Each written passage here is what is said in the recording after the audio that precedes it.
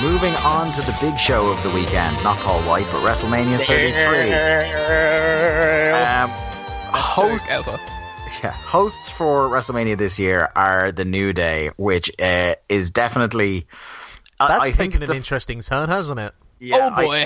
I think the fact that the New Day are hosting this show really encapsulates the banana skin that WrestleMania sits on this year. That it has the potential to become very dull and annoying, much like a lot of their segments have lately. It's just going to be 6 segments with the New Day spread out through the course of the night, and every single one of them just involves them standing in a room, and then Ron Simmons comes in and says, "Damn." Yeah, I think if we get maybe one segment at the start, the kind of welcome to WrestleMania, that's fine, and then we get like a comedy segment backstage, like you said, with all the people they can find backstage to walk in and Ron Simmons to say damn. If that's all we get, that's absolutely fine. Any more than that, I think it starts to really negatively impact my enjoyment of the show, because since they have been less about what weird stuff can we come up with new this week and more let's just hit the old catchphrases every single week, that act has gotten incredibly tedious to me. Let's just hope they don't put them on the Raw after after Mania, because some of those songs could get pretty wild.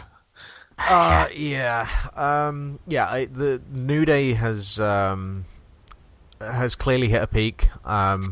You know, the best times of them were like the fucking 20-minute just crazy monologue backstage where clearly nothing was scripted. And since then, they've just become a merchandise machine. You know, they've got the T-shirts, they've got all the different things they're doing to... And it's selling, you know, they are probably, I imagine, one of the most...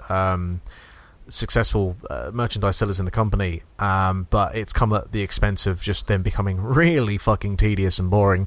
And I really hope we don't get a half-hour introduction to the show, because A, I've been to one of them live and they're really fucking boring, and B, this show is going to be 7 hours long as it is, and what we don't need is half an hour of the New Day chatting about bootios and whatnot, but that might happen. See, the issue with the New Day for me is that, and it's probably a similar thing to what John Cena kind of experiences, but kind of to a lesser extent, is that, you know, there still are the primary aim of trying to communicate with children and young people, and the New Day are beloved by the young people. Therefore, when they hear the catchphrases and the shtick over and over again, they don't get tired of it. They still love the New Day. And everybody else who's kind of our age and in their 20s, who probably grew up quite happy to listen to Stone Cold and The Rock say the same sort of stuff over and over again. Now we kind of just like, you know, what have you done for me lately kind of thing. So I think it's just a kind of clash of generations and fans in terms of the way that they see the New Day. But if they're selling a shit ton of merchandise, don't expect them to change anytime soon. Let's get on to Jack has put in a couple of notes here. At the moment, formally at least, missing from the pay-per-view, not fully announced, are what we would assume to be an IC title match with Dean Ambrose and Big Barry Banter, Big Breakfast Corbin. That's been kind of building but not formally sorted out yet. So is that a strong candidate for the pre-show, do we think? I'd feel bad for them if they were on the pre-show. I feel like that feud has been good. I think Dean Ambrose has been on... I feel like he is a somewhat inconsistent guy. I feel like people fall in and out of love with him quite a lot, which I think is justified. I think he's on the upward trend currently. I think he's having, you know, good TV matches. I think his comedy is less obnoxious lately than it has been. Big Banter, I feel like, has been good in his role. They're finally booking him like a bit of a monster, which I like. Yeah. This is a perfectly good feud that I feel like would have a place on this 8 million hour long show. Yeah. I think there's no reason to relegate it to the pre-show. I mean, especially since your main event's presumably going like either 30 seconds or like max 6 minutes. You know, like I don't think. I look at this card and I don't see a bunch of log matches. So I would hope that A, they get on the card, and B, it's on the actual card. That would be my hope for those guys. The other match not formally sorted out yet is a SmackDown Tag Team Championship, American Alpha. The feud they're working at the moment with the team that I'm going to refer to as Creepy Usos, who are acting like a pair of fucking stalkers over on SmackDown. They sort of did that match this week, but it wasn't very long. The dramatic emphasis was more on Shane's corpse ambling its way back through the building to make the announcement at the end of the show. And the Usos won, which does, I suppose, set up them getting a shot at WrestleMania. And this is also one that I would worry about gets shoved to the pre-show. Yeah, that's got pre-show written all over it. Yeah, sorry, Barry, after you. I just want to say, they are doing Usos and American Alpha again this week. So it is possible that they blow that off this week on TV, like to have the American Alpha just definitively win. And then, I'm in the camp that the Hardys aren't showing up, but if they are, you could then have them show up to challenge American Alpha, have American Alpha do an open challenge or something like that. And that if that happened, that would not be on the pre-show. No, absolutely, yeah, that's what I'm saying. Yeah, that would be main card stuff. Yeah, they'd get such a huge pop, the Hardys, if they were to return on Mania. It would be great. I will say this, I really like this turn by the Usos. I think it's made them the most interesting they've been in a while, because let's be fair. Oh, they're fantastic. They are fantastic. Face run was pretty one-dimensional. It's just, here we come to the ring, here's a little dance, here's a little jig, and then whatever. Here, they're, promo-wise, certainly stuff with what they're doing on Talking Smack, there's a lot more layers to what they're doing, and their heel work in the ring has been a lot more interesting. It is a shame that this has been relegated to what I think will be a pre-show match, but then I do also think at the same time that this match should have originally just been American Alpha versus Randy Orton and Bray Wyatt for the tag straps, but that's a whole another story. The SmackDown Women's title match, Alexa Bliss versus the SmackDown Women's roster. We've got two women's title matches on this show, and this is the one where I'm not exactly sure what's going to happen. A lot of people speculate because of the wording of that match that we're going to get someone unexpected to show up, and this is tied in with the fact that we know the likes of Kelly have been getting friendlier with WWE over the last while, and having people worried that the big surprise is going to be a massive anticlimax with Kelly coming out. What do we think about this match? I really like Alexa Bliss's character as the heel women's champion on SmackDown.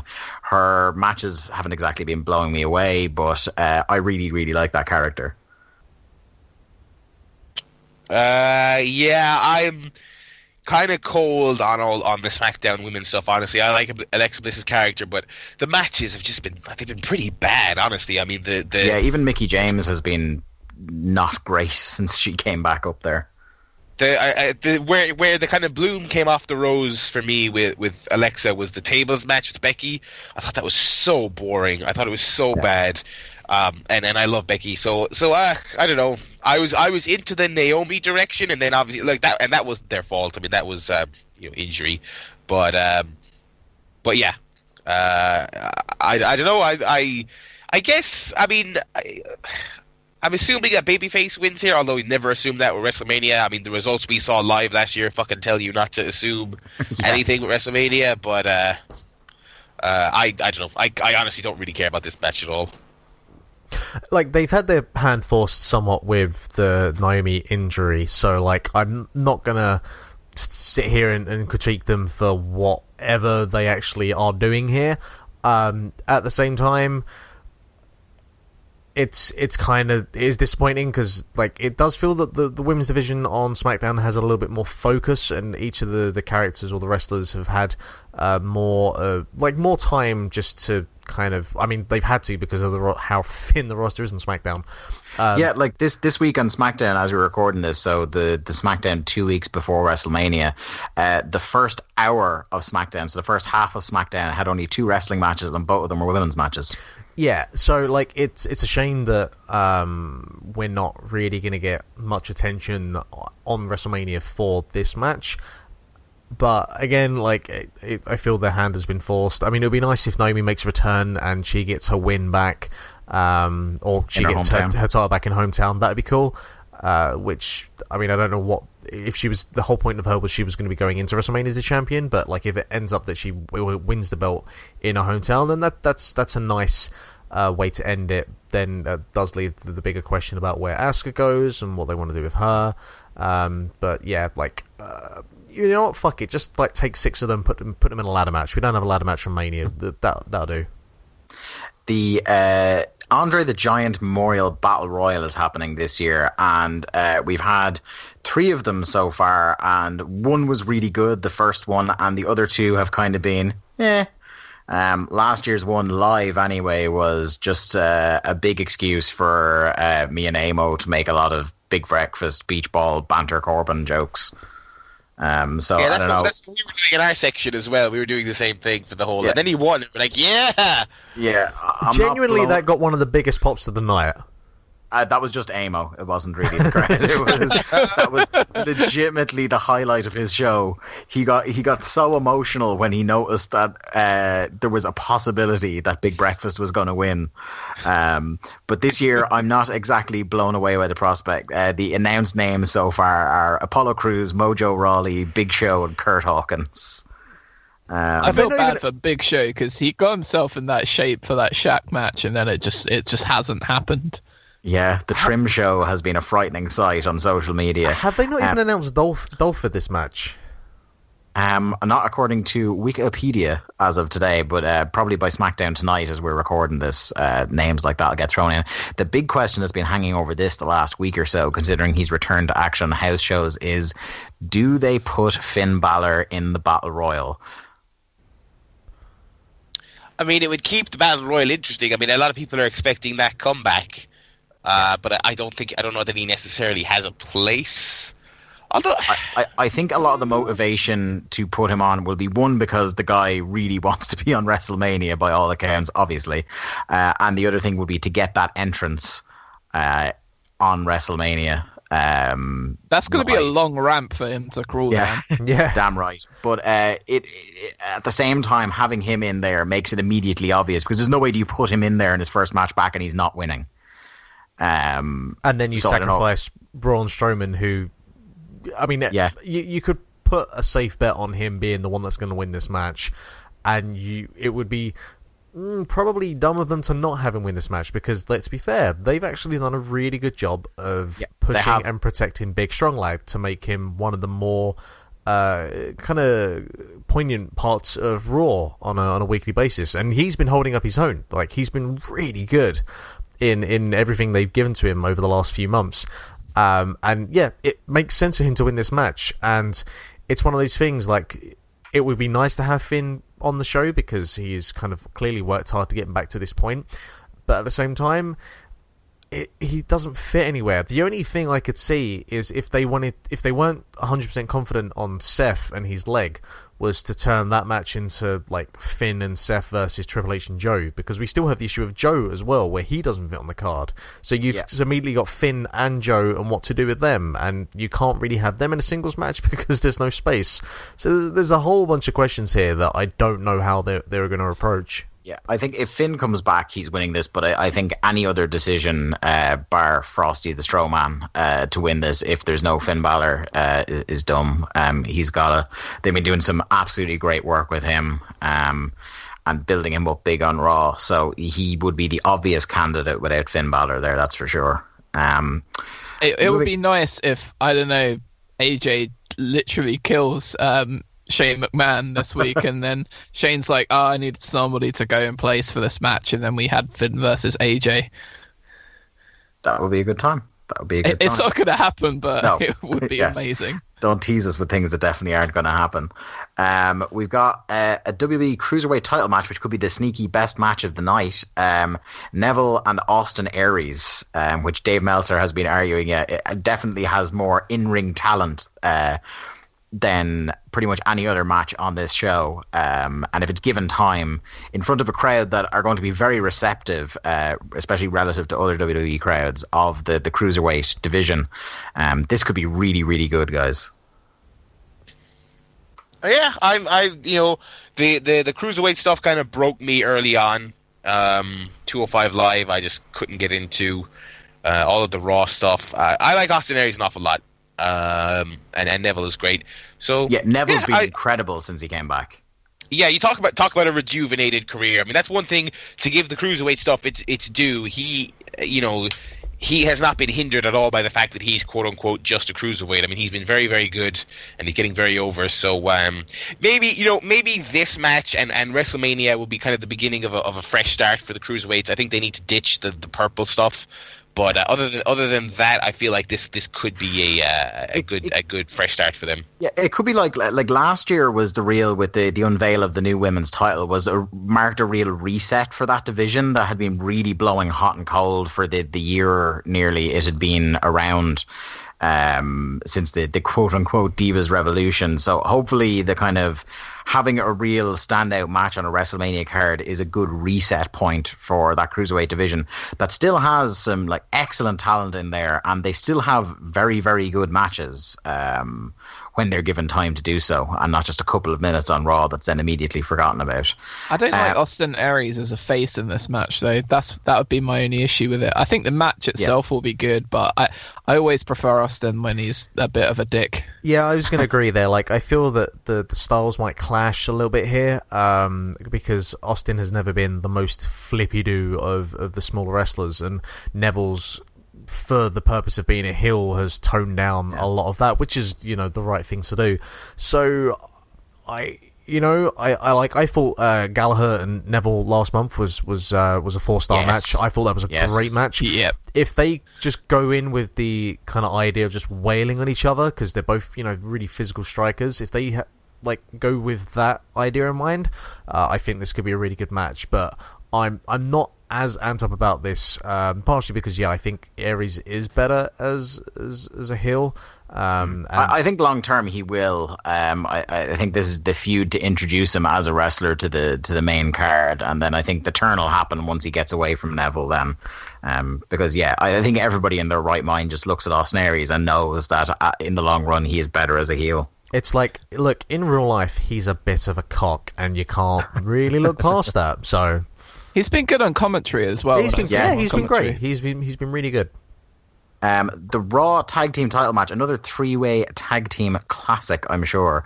The Club defending against Enzo and Big Cass and Sheamus and Cesaro. This is also a match that I could see possibly knocked down for time to the pre-show. Or possibly a strong contender for a show opener if, as a lot of people would assume, Enzo and Cass are going to win the tag titles. I didn't even. This will tell you how tuned in I am to Raw. I didn't even know this match was happening. The Club, I think I've just been a wet fart since they showed up. So their best moments have been on Southpaw Regional Wrestling. Yep. Yes. Yeah. I don't think it's any fault of theirs though that they haven't really been. I mean, they haven't put them in the best positions and really kind of made them feared in any way. That's true. They have been given an awful lot of dumb comedy to try and get over, which really took the air out of them last year. Which I think is just because they are naturally quite funny, quite entertaining guys.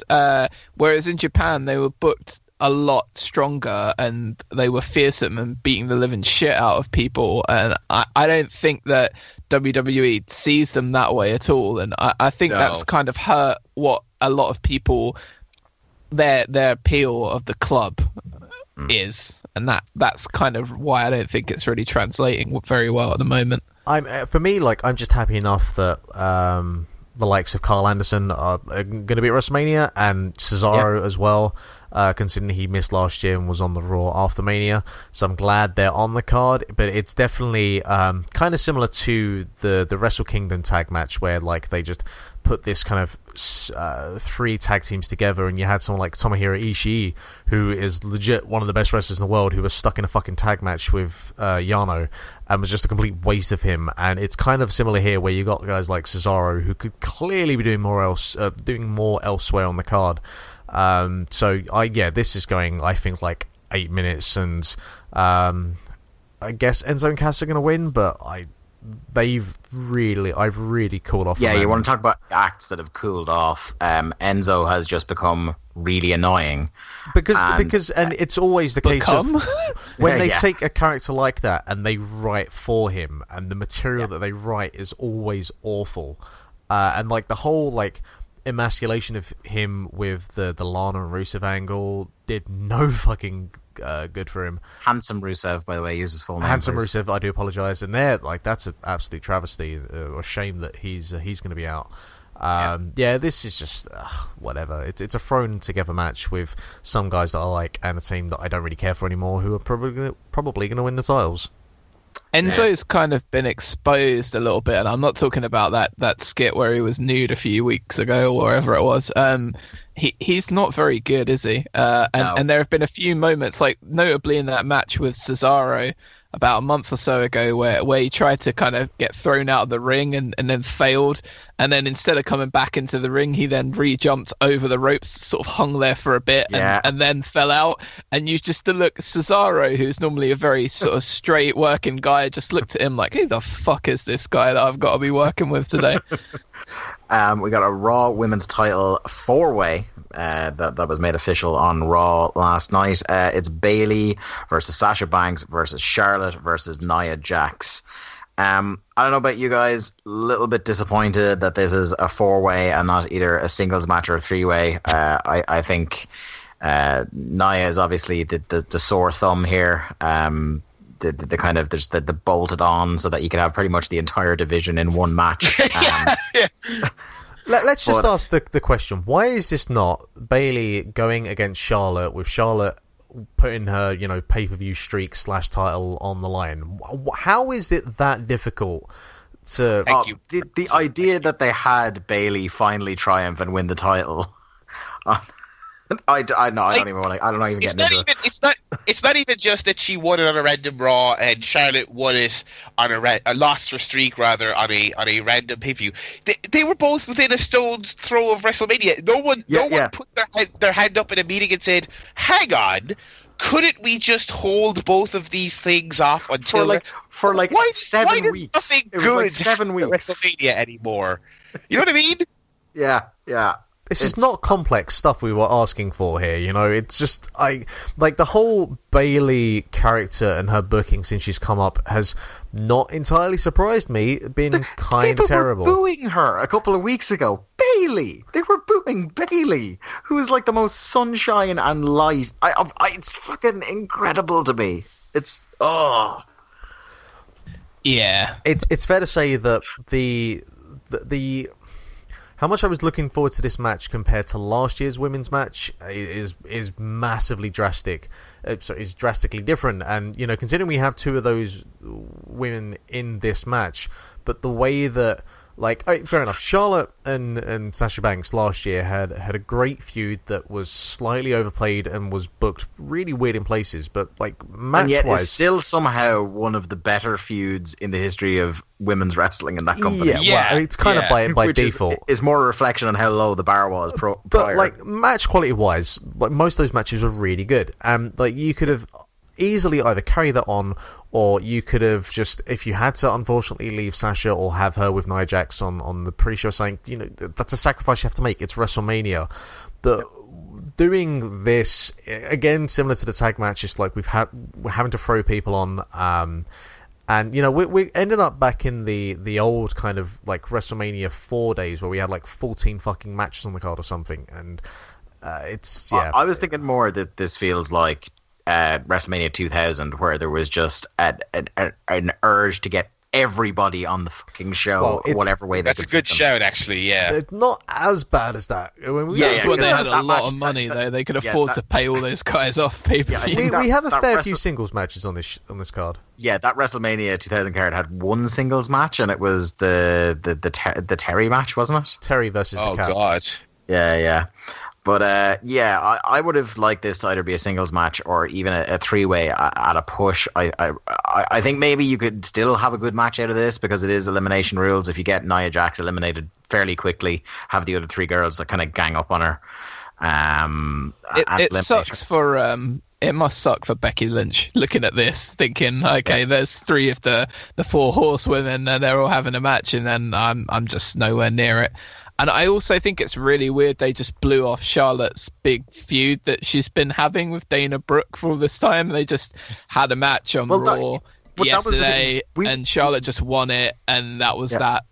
We were hearing as early as around this time last year that the plan for WrestleMania this year was Charlotte versus Dana for the title, and boy, oh boy, how that's changed 100 different times.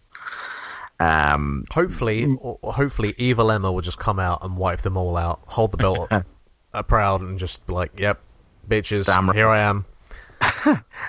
John Cena and Nikki Bella versus The Miz and Maurice, which I think I have been really enjoying the build to this match. I think The Miz is a guy who, even though he's starting to get the credit he deserves for the mic work he's been doing the last year, I still don't think he gets enough praise.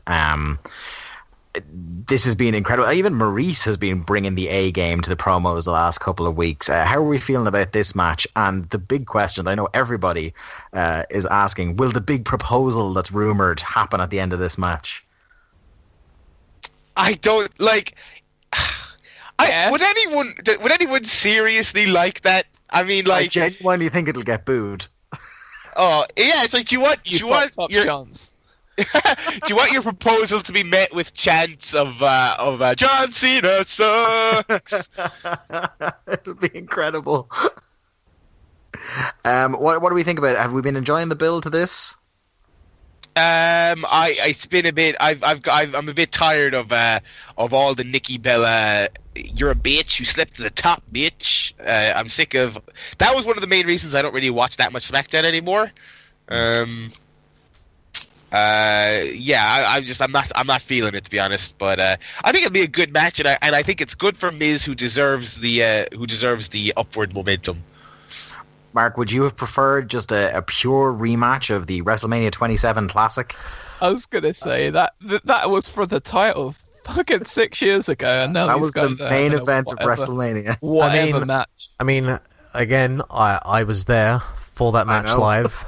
Mark, I was there. Robinson should be your credit on this podcast. Dave, make that happen. I'll work on it. I'm not particularly happy about that. I mean, the only thing that ended up being worse than that I've seen live at WrestleMania was Rocky Johnson coming out for half an hour with a fucking flamethrower, and then wrestling to Vintner. Yeah. Oh yeah, I saw The Rock. I always forget I saw The Rock versus Eric Rowan live at WrestleMania. Never forget. Yeah, I mean, look, I've really enjoyed the Miz. They're still clearly building to the Miz versus Daniel Bryan, which will never happen. But like the way they've kind of intertwined John Cena and Nikki Bella into this, maybe he'll propose. I don't know. I don't really care. I think you do. We know you do. He warms my heart. What can I say? This could be interesting. Maurice hasn't wrestled, as far as I'm aware, in a good number of years now, so I'm hoping that she's been training away in the Performance Center. So that could be... I don't know. We're going to have to, I presume, hope that Miz and Cena kind of hold this match together. I'm presuming Nikki's going to be on her way out soon, because I know she's all banged up. So, like, this is going to be a good way for her to go out. Brie went out last year at Mania. Nikki can leave this year at this Mania if she wants to, and that'd be nice. And the idea of Cena proposing in the middle of that ring at WrestleMania, I'm not sure about that. I don't know if they... What a mark. Well, look, I'm just saying, what that crowd can be like. Yeah, I know, but just who seriously, I hope he doesn't do that. I think next up we'll talk about what is the official Alan Forel main event of WrestleMania. That is Shane McMahon versus AJ Styles. Brought to you by Alan Forel. Yeah, a match that our friend Alan has been excited for by some distance relative to the rest of the matches on this card. And I have been excited for it in one respect. I think if AJ Styles comes out here like Kurt Angle at King of the Ring and just legitimately tries to kill Shane McMahon, I think that could be very entertaining. I also think of the current guys on the roster, there is no one better equipped to get a good match out of Shane McMahon than AJ. I think it looks a lot like Shane has been getting in some decent shape for this, and he's not just going to be just a da in sneakers at this. Yep. So he's really seeing the challenge of AJ Styles. I'm very glad for everyone's health and safety that his original plan to wrestle Brock Lesnar on this show did not come to pass. That was a thing. I didn't know that was a thing. That was a thing for a long time. Yeah. Oh Christ! That was reportedly that was nixed by Brock himself. Who's like, the fuck am I going to wrestle Shane McMahon? But what do we think of Shane McMahon versus AJ Styles? High ceiling, low floor kind of thing? Do you know what? The build has actually been very, very good. I think like the whole, will he get a title shot? Won't he get a title shot? Every hoop that has been put in front of AJ by Daniel Bryan and Shane, he's jumped through, and he finally wins his number one contendership, and then Randy is just kind of like, no, actually, I do want to be in the title match. So I think he's got a legit argument against Shane in this that's match. why I'd agree with you that the build was good if AJ was supposed to be the babyface. Yeah, but Shane is the babyface. Yeah, I don't know if that's gonna really reflect though when we watch this match. Are people really gonna be booing AJ? I don't think so. Well, people like Shane McMahon an awful lot. Like, people are going to be cheering AJ Styles, but I don't think this is going to be. They're definitely not going to boo AJ, and they had better be prepared for a possible hostile reaction for Shane. Barry, what do you think of this match? I was one of those people who was kind of not on board with it at first, but I mean, the closer it gets, the more I realize that they're probably going to have a bonkers match. It may well steal the show. I mean, looking at this card, I mean, my bet on stealing the weekend for WWE would still be on the NXT matches, but this one would probably be in the conversation as well. We know AJ is going to try his best. I mean, this could be the closest we'll get to Kurt versus Shane, with modern Shane. I mean, I don't think anyone else is going to get it out of him because he's just so damn old. And also, like, wasn't that good to begin with. It was all very spectacle based. I just know that the WrestleMania match last year was bad, and then he jumped off a tall thing, and that was fun. But the match was bad. And then the Survivor Series match, like, Shane McMahon, and in it. yeah, it did. I completely forgotten that happened. I mean, like, the thing about Shane McMahon, right? When people try and tell me that he's a good wrestler, right? Yeah. Here's the thing about Shane McMahon. His offense looks dreadful, yet simultaneously he always legitimately punches people in the face, which is like the inverse of what a good wrestler is supposed to be. It's supposed to look good and not hurt. You know what I mean? It's like, so like for Survivor Series, he just like, he punched a bunch of people in the mouth, got blown up, and then nearly killed himself taking a spear. And that was great, in fairness. It was a great moment, I won't lie, but it's like, I just hope there isn't a legitimate casualty in this match. Remember when he beat up Randy Orton in The Legacy? Yeah, that was all three of them by himself. That's still the low ebb for Shane for me. Yeah. So I don't know. I think high ceiling, low floor is a good way of summing it up. Yeah, as in he'll jump off a high ceiling and break his back on a low floor. Like, all I gotta say for this match is that I trust AJ Styles more than almost anyone else in the world to get a good match out of Shane, but also I remember Shane once had a pretty decent match with X-Pac on a WrestleMania, and that was 18 years ago. Yeah. So let's not think that this is going to be a Mac Classic by any stretch of the imagination. Moving on to Mac Classics. The big dog, Roman Reigns, is going to take on The Undertaker on one leg. By looking at Undertaker's movement from Raw last week, this could be Roman has been having some really, really good matches and has just still been getting the torrents of abuse towards him, even though he's really, really gotten like, people compare him a lot to John Cena and the abuse he was getting for still being green a couple of years in. Roman Reigns is a lot better at his stage in his career than John Cena was at his, but I suppose the promo, the difference in promo ability is probably the still standout difference between the two of them. What do we think of this match? Is this going to be one of the years where Undertaker does not necessarily show up fit and ready for a classic? Look, he looks so old.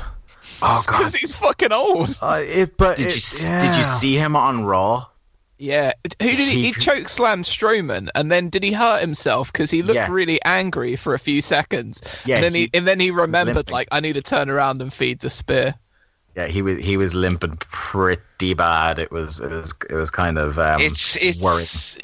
it's getting to the point where he stopped looking like a grizzled old wrestler, and now he just kind of looks like an old guy. Yeah, it's absolutely that, and it's one of those things where like people that goth people like Robert Smith of The Cure, for example, in his sort of 20s and 30s looks really cool as like a goth person, but now he looks just a fucking state when I see him doing his thing live. And it's the same here. Undertaker in his 20s and 30s, got the kind of zombie gothic gimmick going on, looks really badass.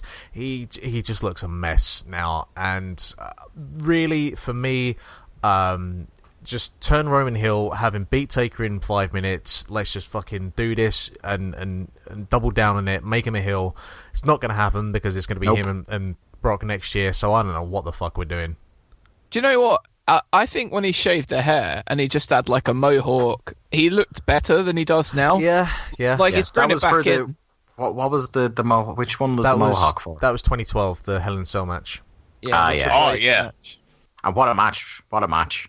Because he did the whole thing where he came to the ring with that like really weird gothic hood thing on, and then took it off, and like there was like a thunderclap when he revealed the mohawk, and like Triple H even sold the reveal of a haircut, and that was really cool. Whereas now he's kind of grown it back in, and it's dyed so badly black. Like everyone's seen the old guy in their town, like in his 60s, 70s, with the dyed black hair that's kind of staining in the back of his blazer or something. So. Yeah, it's not a good look for him at the moment, is it? Are we all leaning towards the likelihood that Roman is winning this match? I think Roman loses this match. Oh, really?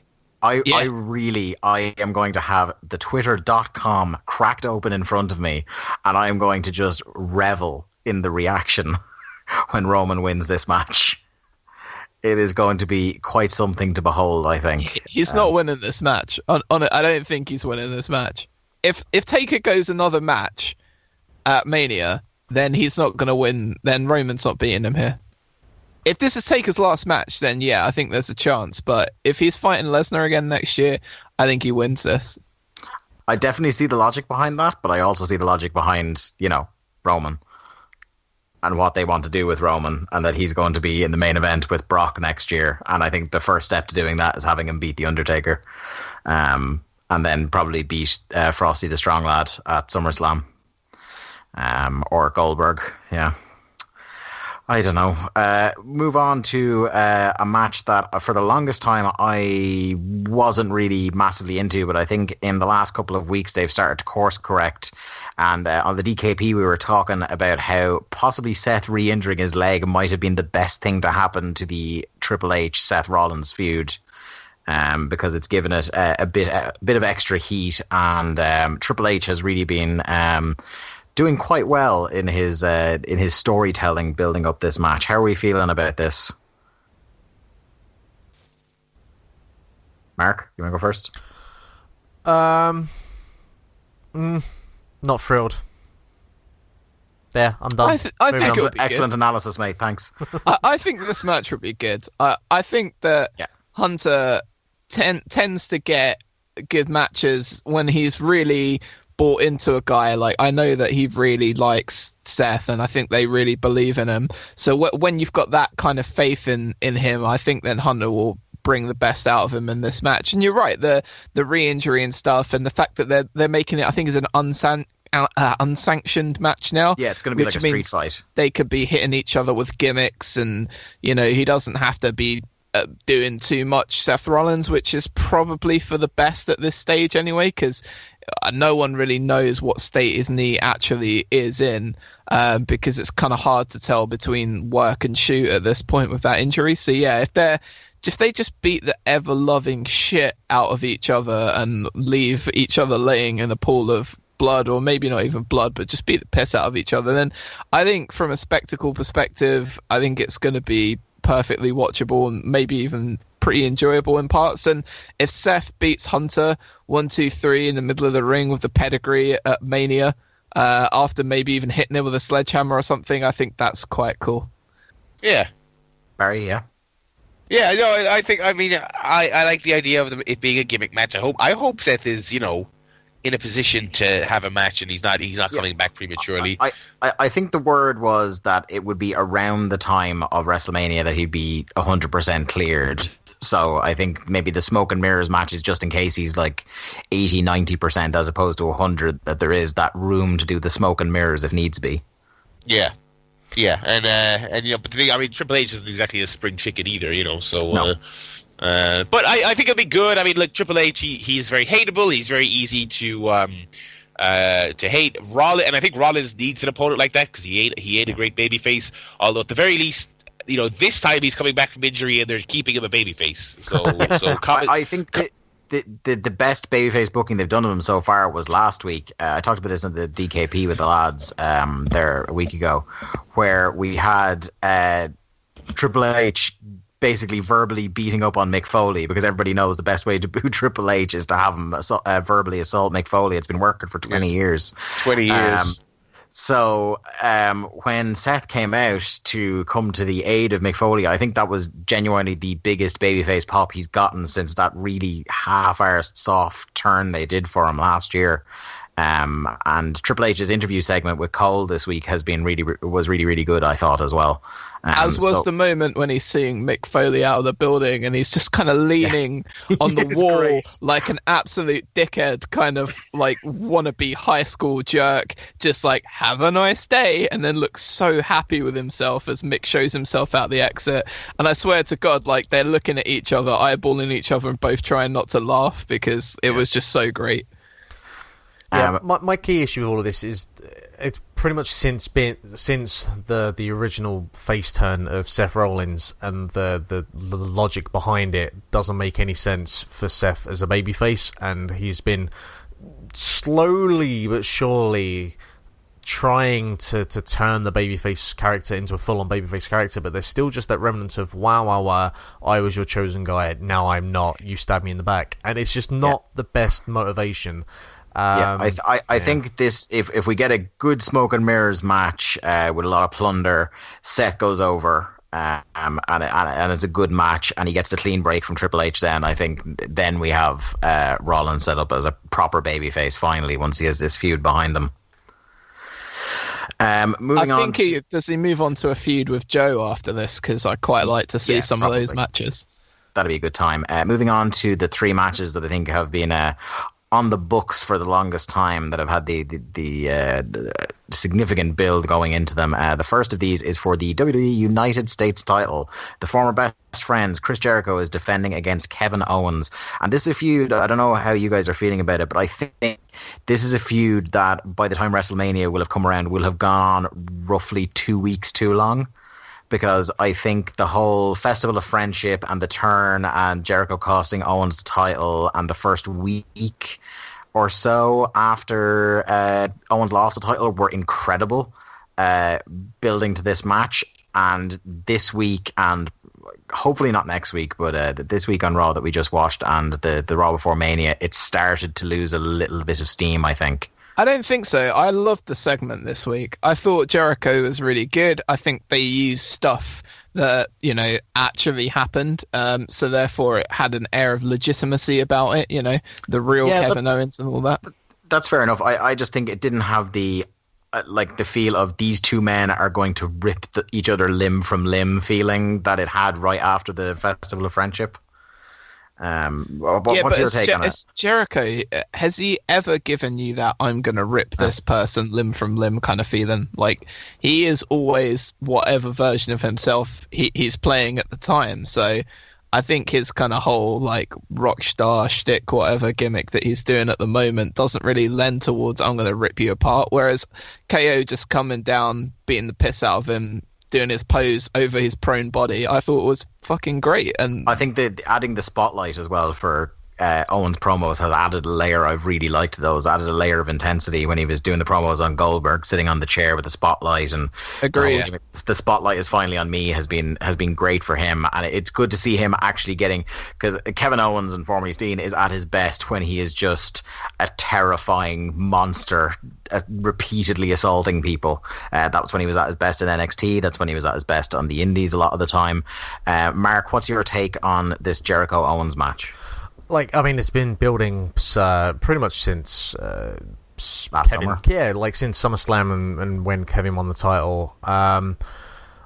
I don't know when like the plan was made for this to be the match, because obviously, you know, Kevin won the title because Finn was injured, but it's come full circle in a good way. There's a nice, like, it's become a nice tidy package. There's been some good long-term booking with it.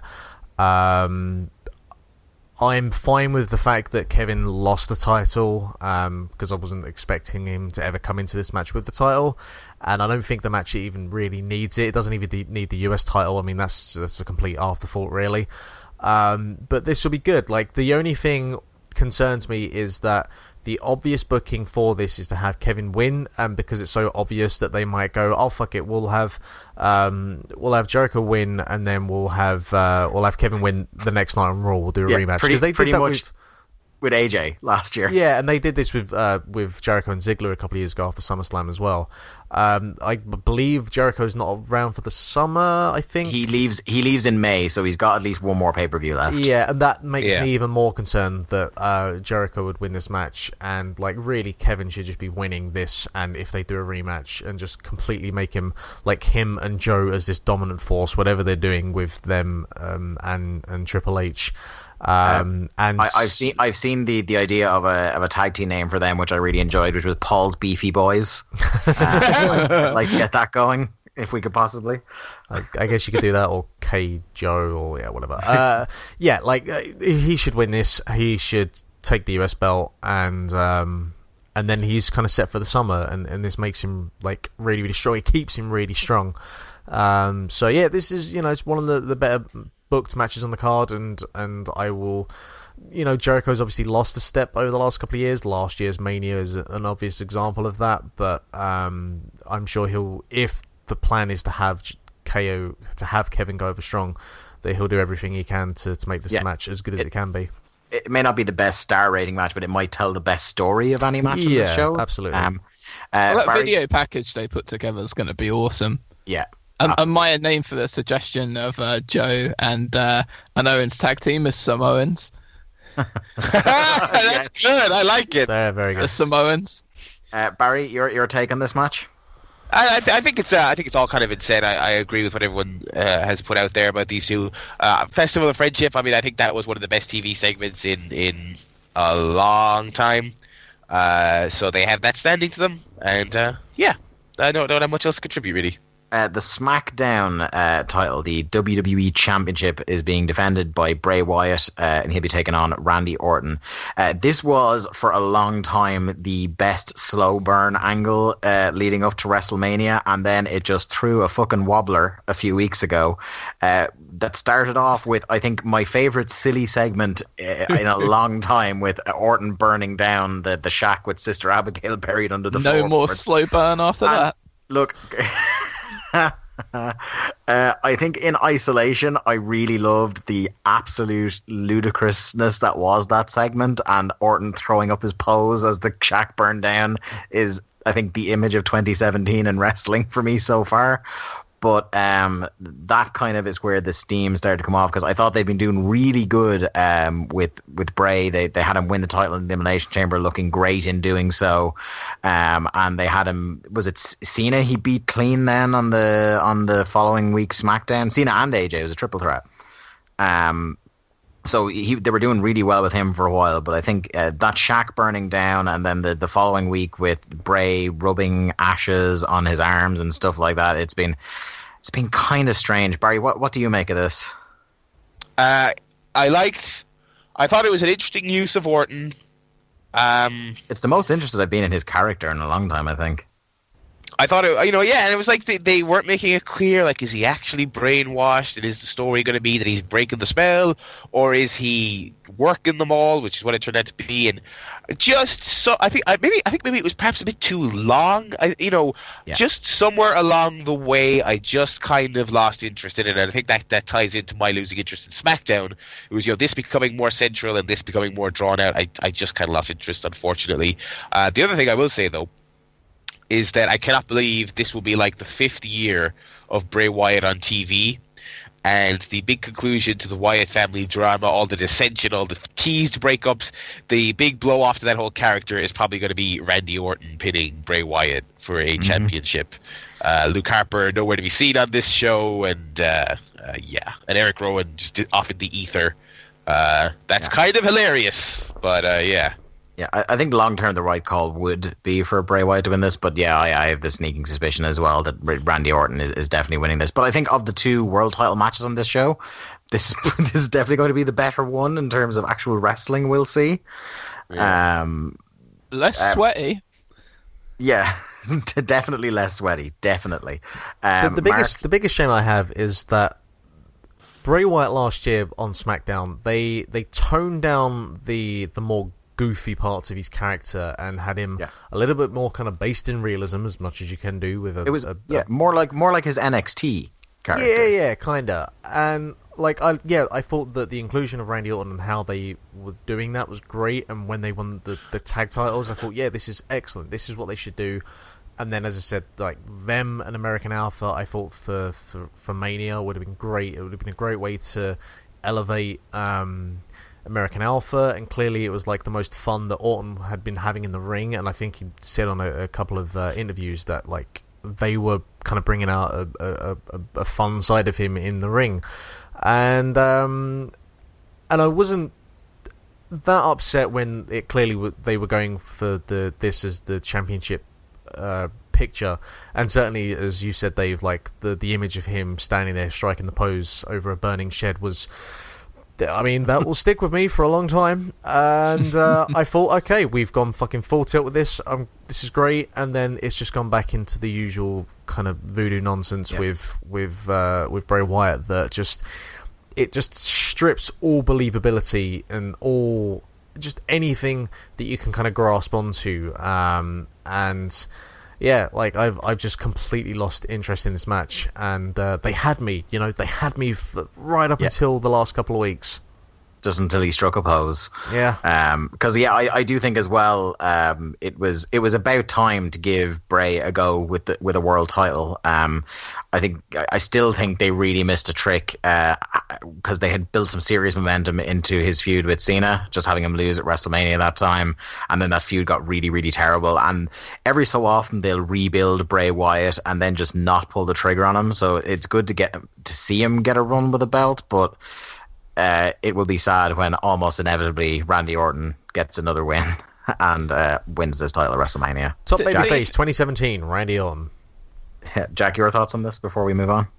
Just with Bray's character, do you not think they kind of sometimes just back themselves into a corner? Because when they do these sort of mini Bray reboots, as you alluded to just a second there, Dave, there's always the point where they kind of get to think, well, what do we do now with Bray? Like, he has that sort of ethereal, strange, even voodoo-esque quality to him, and they always lean on that as a crutch of when they want to ramp something up and make it, really serious or worthwhile or whatever, and they kind of go too heavy on that. And I just, that kind of, as you said, Mark, as well, just strips the believability out of it. And it's sad because the guy is so good on the mic, and for somebody of his stature to be as important as he is in the WWE as well, I think is kind of really cool. Him along with Kevin Owens, obviously. So it's difficult. It's difficult to know what to do with Bray, and I would love to see Bray just win this match,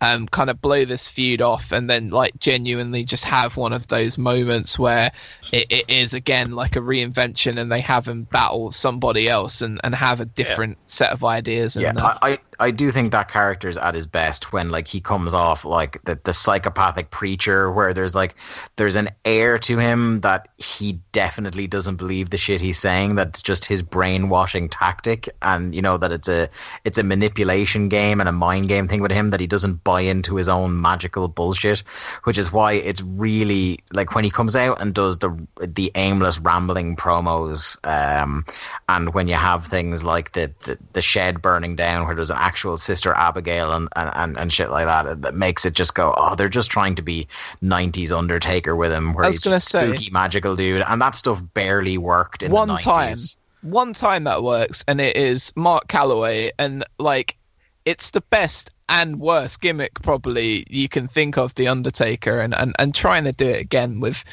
Bray, just it in 2017 it just kind of falls flat. My only other thing to add is that I feel like the Randy striking the pose in front of the burning Sister Abigail should replace, the meme of the dog in a room on fire. And it's just like, this is fine.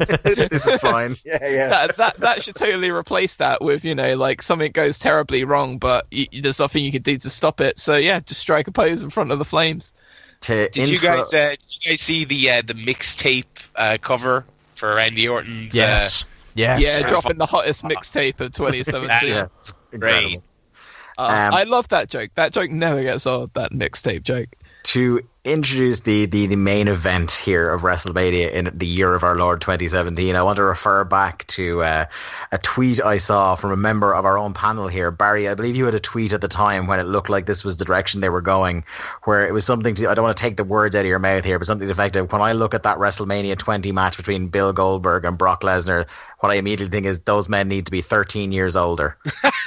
yeah. I was like, yeah, that's because like at the time they were still like relatively speaking in their physical peaks. Yeah. But man, Goldberg in the Royal Rumble, man. It obviously he was told to go out there and do like two things: eliminate Brock and then be eliminated. And the 30 seconds between those two things happening were rough. Like he was blown up, and he didn't know what he was doing. Like, so I don't know what this is going to be. I mean, this could be 2 seconds long. I'm. Yeah. So we've got Bill Goldberg defending his Universal title against Brock Lesnar, accompanied, of course, by Paul Heyman, and a lot of interesting things going into this. I am on the side of, I personally loved that Survivor Series match. The pure shock of it, getting everybody talking. And just the small little part of me that was a Goldberg fan when I was a kid, actually seeing them do Goldberg right for a couple of minutes was awesome. But the longer he's been back, kind of the more he's shown that main event of WrestleMania is a couple of steps probably beyond him at this point. I see, like, obviously, because Brock's the guy that's definitely going to be sticking around, Brock is probably winning this. But if it's going to be Brock and Roman for the title next year, the implication of that is that it's possible that Brock is going to win the title and hold on to it for pretty much a year. Because I don't know if you're going to be building up that Roman and Brock match. Are you going to have Brock lose the title and get it back intermittently, or have him lose the title and then Roman win it? It sounds very messy. Well, he's done now with MMA, so like. Yeah, he not by his choice though. No, obviously not. Circumstances, regardless, like he's in a position where I don't know, like when his contract's up, whether it's like from April to April, but he might as well. I think he's got another year, because I think he signed a 3-year extension around the time just after he beat The Undertaker. Okay. So, like, I mean, they had him hold the title from SummerSlam till Mania, and, they did a pretty good job of making the belt feel important and for when Brock was around. And, Brock... The problem with that was, though, it was one title at the time, and what you're going to leave with now is one brand that has a title on TV all the time and one that doesn't. There is that. And, like, Brock does suffer from the law of diminishing returns, and... He definitely does. I feel that's even at this point now, that is an issue. Because you're also running out of Brock matches that you can throw to me that I would be interested in seeing now. Yeah, he's pretty much run through and had a feud with everybody that I really would have liked to have seen him with. Well, I mean, I would like to see the likes of Joe and Kevin Owens, but like I feel they're just going to be fed to him, which I don't think does anyone any favors there. So this match never needed the title. This match didn't really need to happen as far as I was concerned. No, the world. I have long been in the camp of the world title should have stayed in the Jericho Owens feud. That needed the belt more than this one did. This already has the freak show WrestleMania main event draw of two very well known names. Well, here's the thing. Is this going? Because this is the big question. Yeah, like, what is the main event of WrestleMania? Because I think it's going to be Roman and Taker. I think it's going to be Brock and Bill. Yeah, I think it's Brock and Goldberg. This match is the main event. Well, the only thing I say is, if this match is going no longer than, say, 2 minutes, which it doesn't fucking deserve to go any longer.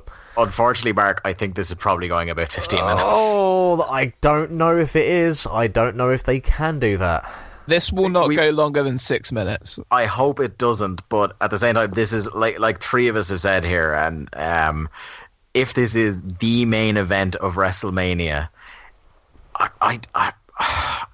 I don't know if they like. It would be by some distance the quickest main event in WrestleMania history if it went 5 minutes or less. Yeah. I know I'm not going to die on this hill, but Goldberg and Lesnar is the main event of WrestleMania. Let's be fair; they've had a few WrestleManias. I mean, last year's, for example, was a fucking disaster. I thought last year's as bad as people say, because I still don't think. I don't think it was as bad as people say it was. I hated it. Jack, having been there, all three of us having been there in the building, people were streaming out of that place as soon as the match started. That was Orton Triple H levels of tedious and poorly executed in terms of a match plan and build up. And I only recently, for the first time, watched that back on the network, and they significantly dampened the microphones for that. The sheer levels of contempt, somewhere between contempt and indifference, that the crowd were showing to everything that happened in the ring, didn't come across quite as much on TV as it did. No, not to me either, which is why I didn't think it was as bad. But like, if you guys all being there, like you probably know better than I do. Now, I watched it in my room where I could lie down and be comfortable and chill out. I want to lie down. Yeah. Now, in fairness, Goldberg and Lesnar will not have the issue of a crowd that is quiet or disinterested. Like, this will be rowdy for the 2 minutes that it goes. I don't know if you can have this match go on last in those circumstances. Barry, your take on Billy Big Time? I'm very confused. I honestly don't know. I feel like because I think it can't. I don't. You're exactly right. Like, it can't go 5 minutes, but it can't be the main event if it's going 5 minutes either. But the other thing is, first of all, I think Brock is winning. I think that's the obvious pick. I think everyone's on that wavelength. So if Brock wins, I mean, do you have him redeemed by killing Goldberg in like seconds, or at some point do you have to say, okay, look, these two have to have an actual match at some point? I don't really know. I honestly, I'm not into the Goldberg thing. It does nothing for me. I have no WCW nostalgia at all. Yeah. My WCW nostalgia was completely sated by that one match, and now I'm fine. So let's just get it over with now, is where I'm at. Right, yeah. So it does nothing for me. Yes, I am intrigued because I don't know what it's going to be. It's a morbid curiosity. I'll give it that much, yeah. It is WrestleMania, and a lot of WrestleMania is about spectacle, right? This will definitely bring spectacle, although given the length of the ramp at WrestleMania, I suspect that Bill Goldberg will be long since blown up before he even gets through the ropes.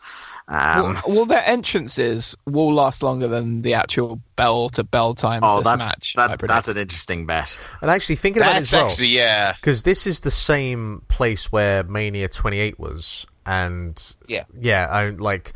I'm pretty sure Charles Robinson is still running to the ring. So, Goldberg doing that. Oh boy, this could genuinely be a match where the entrance is longer than the actual match itself. Yeah. Maybe they come up with a gimmick to get Goldberg to the ring, like Matt Lads at the Royal Rumble. Yeah, exactly. The final, before I go into the final little quick thing to wrap things up, I want to get a prediction across the board here. If we were to go guessing based on the card as it stands for the WrestleMania show, do we think thumbs up, thumbs down, or thumbs in the middle? I'm going to go to Barry first, put him on the spot. Oh, you are putting me on the spot. I don't know. Like, there's so many variables, like this match. Because the other thing as well, right, we're talking about length. I mean, look, if it goes long, I feel like it is going to be detrimental to the match. Yeah. So there's that. There's the Undertaker variable. You don't know what you're going to get. I think we're not going to get a good Undertaker match. I think that he looked so bad at the Royal Rumble. So that's my pick for on Raw. Yeah. So like on paper, I think it has a lot of potential to be a good show, but with the Goldberg and Undertaker thing, I think those are your potential swing matches. In the same way last year's one, I was like, this card looks kind of mixed. I think the Dean-Brock match will be the swing match. If it's bad, it'll ruin the whole card. If it's good, it might elevate the whole card. And, everyone was bored to tears by that match. It was nothing special. And I think that was, like I said, the swing match that kind of turned the card in the wrong direction. I think this will be a one-match show. I think Owens and Jericho, might not have the heat in the building that the build-up would suggest, based on the fact that I think they're both going to kind of be faces. I don't think anyone's going to want to boo Owens. So I think the one match that's really going to save it will be Shane versus AJ. And given the length of the show, I don't think that's really going to cut it. I think this might be another thumbs down WrestleMania for me. I'd happily be proven wrong, but... a lot of unover people on this show and a lot of matches with some people who I just don't think can go. I'm gonna go based on similar logic to Barry, where there's a lot of matches that could be big swing matches. I think this is going to be like a solidly right dead in the middle, thumbs in the middle, because I think for every match that will swing as being a good match, there's the possibility of another one being an absolute garbage fire. But I do think there's a lot on that show that will bring the kind of spectacle of WrestleMania. I think that main event is pretty much all spectacle, no substance. So I think it will be pretty much solidly in the middle. It won't be as unbelievably tedious as last year, I hope, but at least myself and Mark will be sitting on some comfortable couches with some snack food I will have prepared earlier in the evening. Nice. So it'll be a much more pleasant experience in that respect. We'll go with Jack. Jack, what do you think? Thumbs up, thumbs down, thumbs in the middle? I think thumbs in the middle is a fair prediction, to be honest, mate, but there are some matches that could genuinely be pretty good. Like you've already mentioned Jericho versus Owens. That could be pretty good. I think Bray versus Orton has the potential to be pretty good. I think Neville versus Aries could be good. I think the three-way tag team match with Cass and Enzo and Cesaro and Sheamus and Gallows and Anderson, I also think that could be good. And I think the four-way Raw women's match could be good as well. So I think the key for this show, keeping people engaged, is all about pacing and how much they maybe break things up with New Day segments, although not leaning too heavily on that sort of thing. And it just all is to do with the match order. I think if you get the wrong last few matches, if you have a bad Undertaker Reigns match that then goes into a bad or short Goldberg versus Lesnar match, then I think the last two matches on the show could then negatively impact what people think of it. So I think, it's all to do with a set list style, setting these matches up for. I think that will affect whether people think of the show or not, to be honest. Mark, thumbs up, thumbs down, thumbs in the middle. I will say this. I think that nothing on this show will be as good as Okada versus Omega. How about that? An excellent shout. A bold call. The final thing I want to do, and we'll do quick round table here. I want everybody to predict two names of people who will either get called up from NXT or just show up as a surprise, because we know they love the Monday Night Raw after WrestleMania. They love to make it one for the hardcores, to introduce some new people, get some new shit going, kind of shake things up.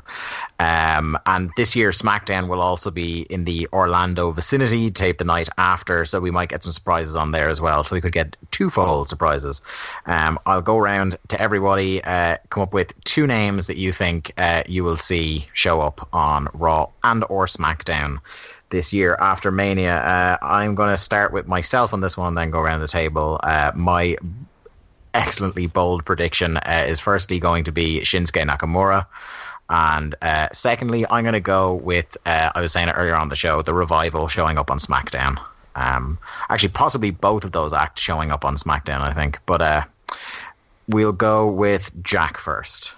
I think the Hardys show up on Raw. And I think, because I don't see them, I mean, it would be a dream kind of thing for them to go onto the WrestleMania card, but I don't think that it's the right thing to do necessarily when you have all of these guys who kind of been busting their ass, to get to this point for the year. So I see the Hardys on Raw and I see Shinsuke on SmackDown, and I think that is going to be his spiritual home. I really hope they don't debut Nakamura on Raw, to be honest. Yeah, that's exactly my thinking on that. Mark. Tina Sabatelli and Riddick Moss. SmackDown. I'll tell you what, I owe you a Coke if that one comes to pass. Barry. I'm going to say Shinsuke Nakamura. No, I take that back. I'm going to say the Revival on SmackDown. Yeah. And I'm going to say on Raw, Kurt Angle as a new GM. Hey. Oh, that's a strong shout. Right. Interesting. We do have a vacancy for the general manager slot. I think that's what I'm thinking, and I think there's a huge question mark around Angle wrestling again. GM role lets him get on TV, and if the medical goes the right way in 6 months' time for SummerSlam or whatever, they can. He can do a smoke and mirrors match with Triple H or someone down the line. I think that'll be an interesting role for him. He does have really experience as a general manager. He's done it before, so he's perfect. Crazy for the role. wheelchair Kurt. Yeah, that was awesome. Yeah. And I would love to see the dream if Kurt could physically hold up for it. The one I'd love to see is the America versus Foreigner feud. I would love to see Kurt Angle and handsome Rusev. Yes, that could be absolutely incredible. It'd be even better if Rusev was still full Soviet, but I imagine it would still be amazing anyway. I will say just quickly, as secret option C, because they have nothing else to lose with him at this point, they might as well just put Hideo Itami on 205 Live because he's there is really no point of him sticking around in NXT much longer to get dropped on his head by one of my other call-ups. So fuck it, just bring him up. Well, what if Itami gets called up and then Rick Moss drops him on his head again?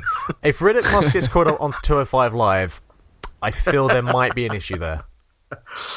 I don't know, man. I see Itami getting called up to something and then just getting injured on the way to the ring and that being it for 6 months again. He'll get injured picking up the phone at this point. And on that note, we're going to draw an end to proceedings here for Link to the Cast Giant Size Annual, the preview of WrestleMania 33. I'd like to thank the guys here for joining me. Mark, obviously, my usual co-host at Link to the Cast. Barry for joining us yet again, braving another chat about the Graps. And Jack Lazell. Want to thank you guys sincerely for coming on. It's always a pleasure to have you guys on the show, and it was much less argumentative this time than our Game of the Year recording, I think, and about half as long, which I think is ideal. So thank you guys. Thanks everybody for tuning in. Links are in the description and everything like that. I am way too tired now to do the usual plugs at the end of the show. So we'll see you next week for a proper Link to the Cast episode. So bye.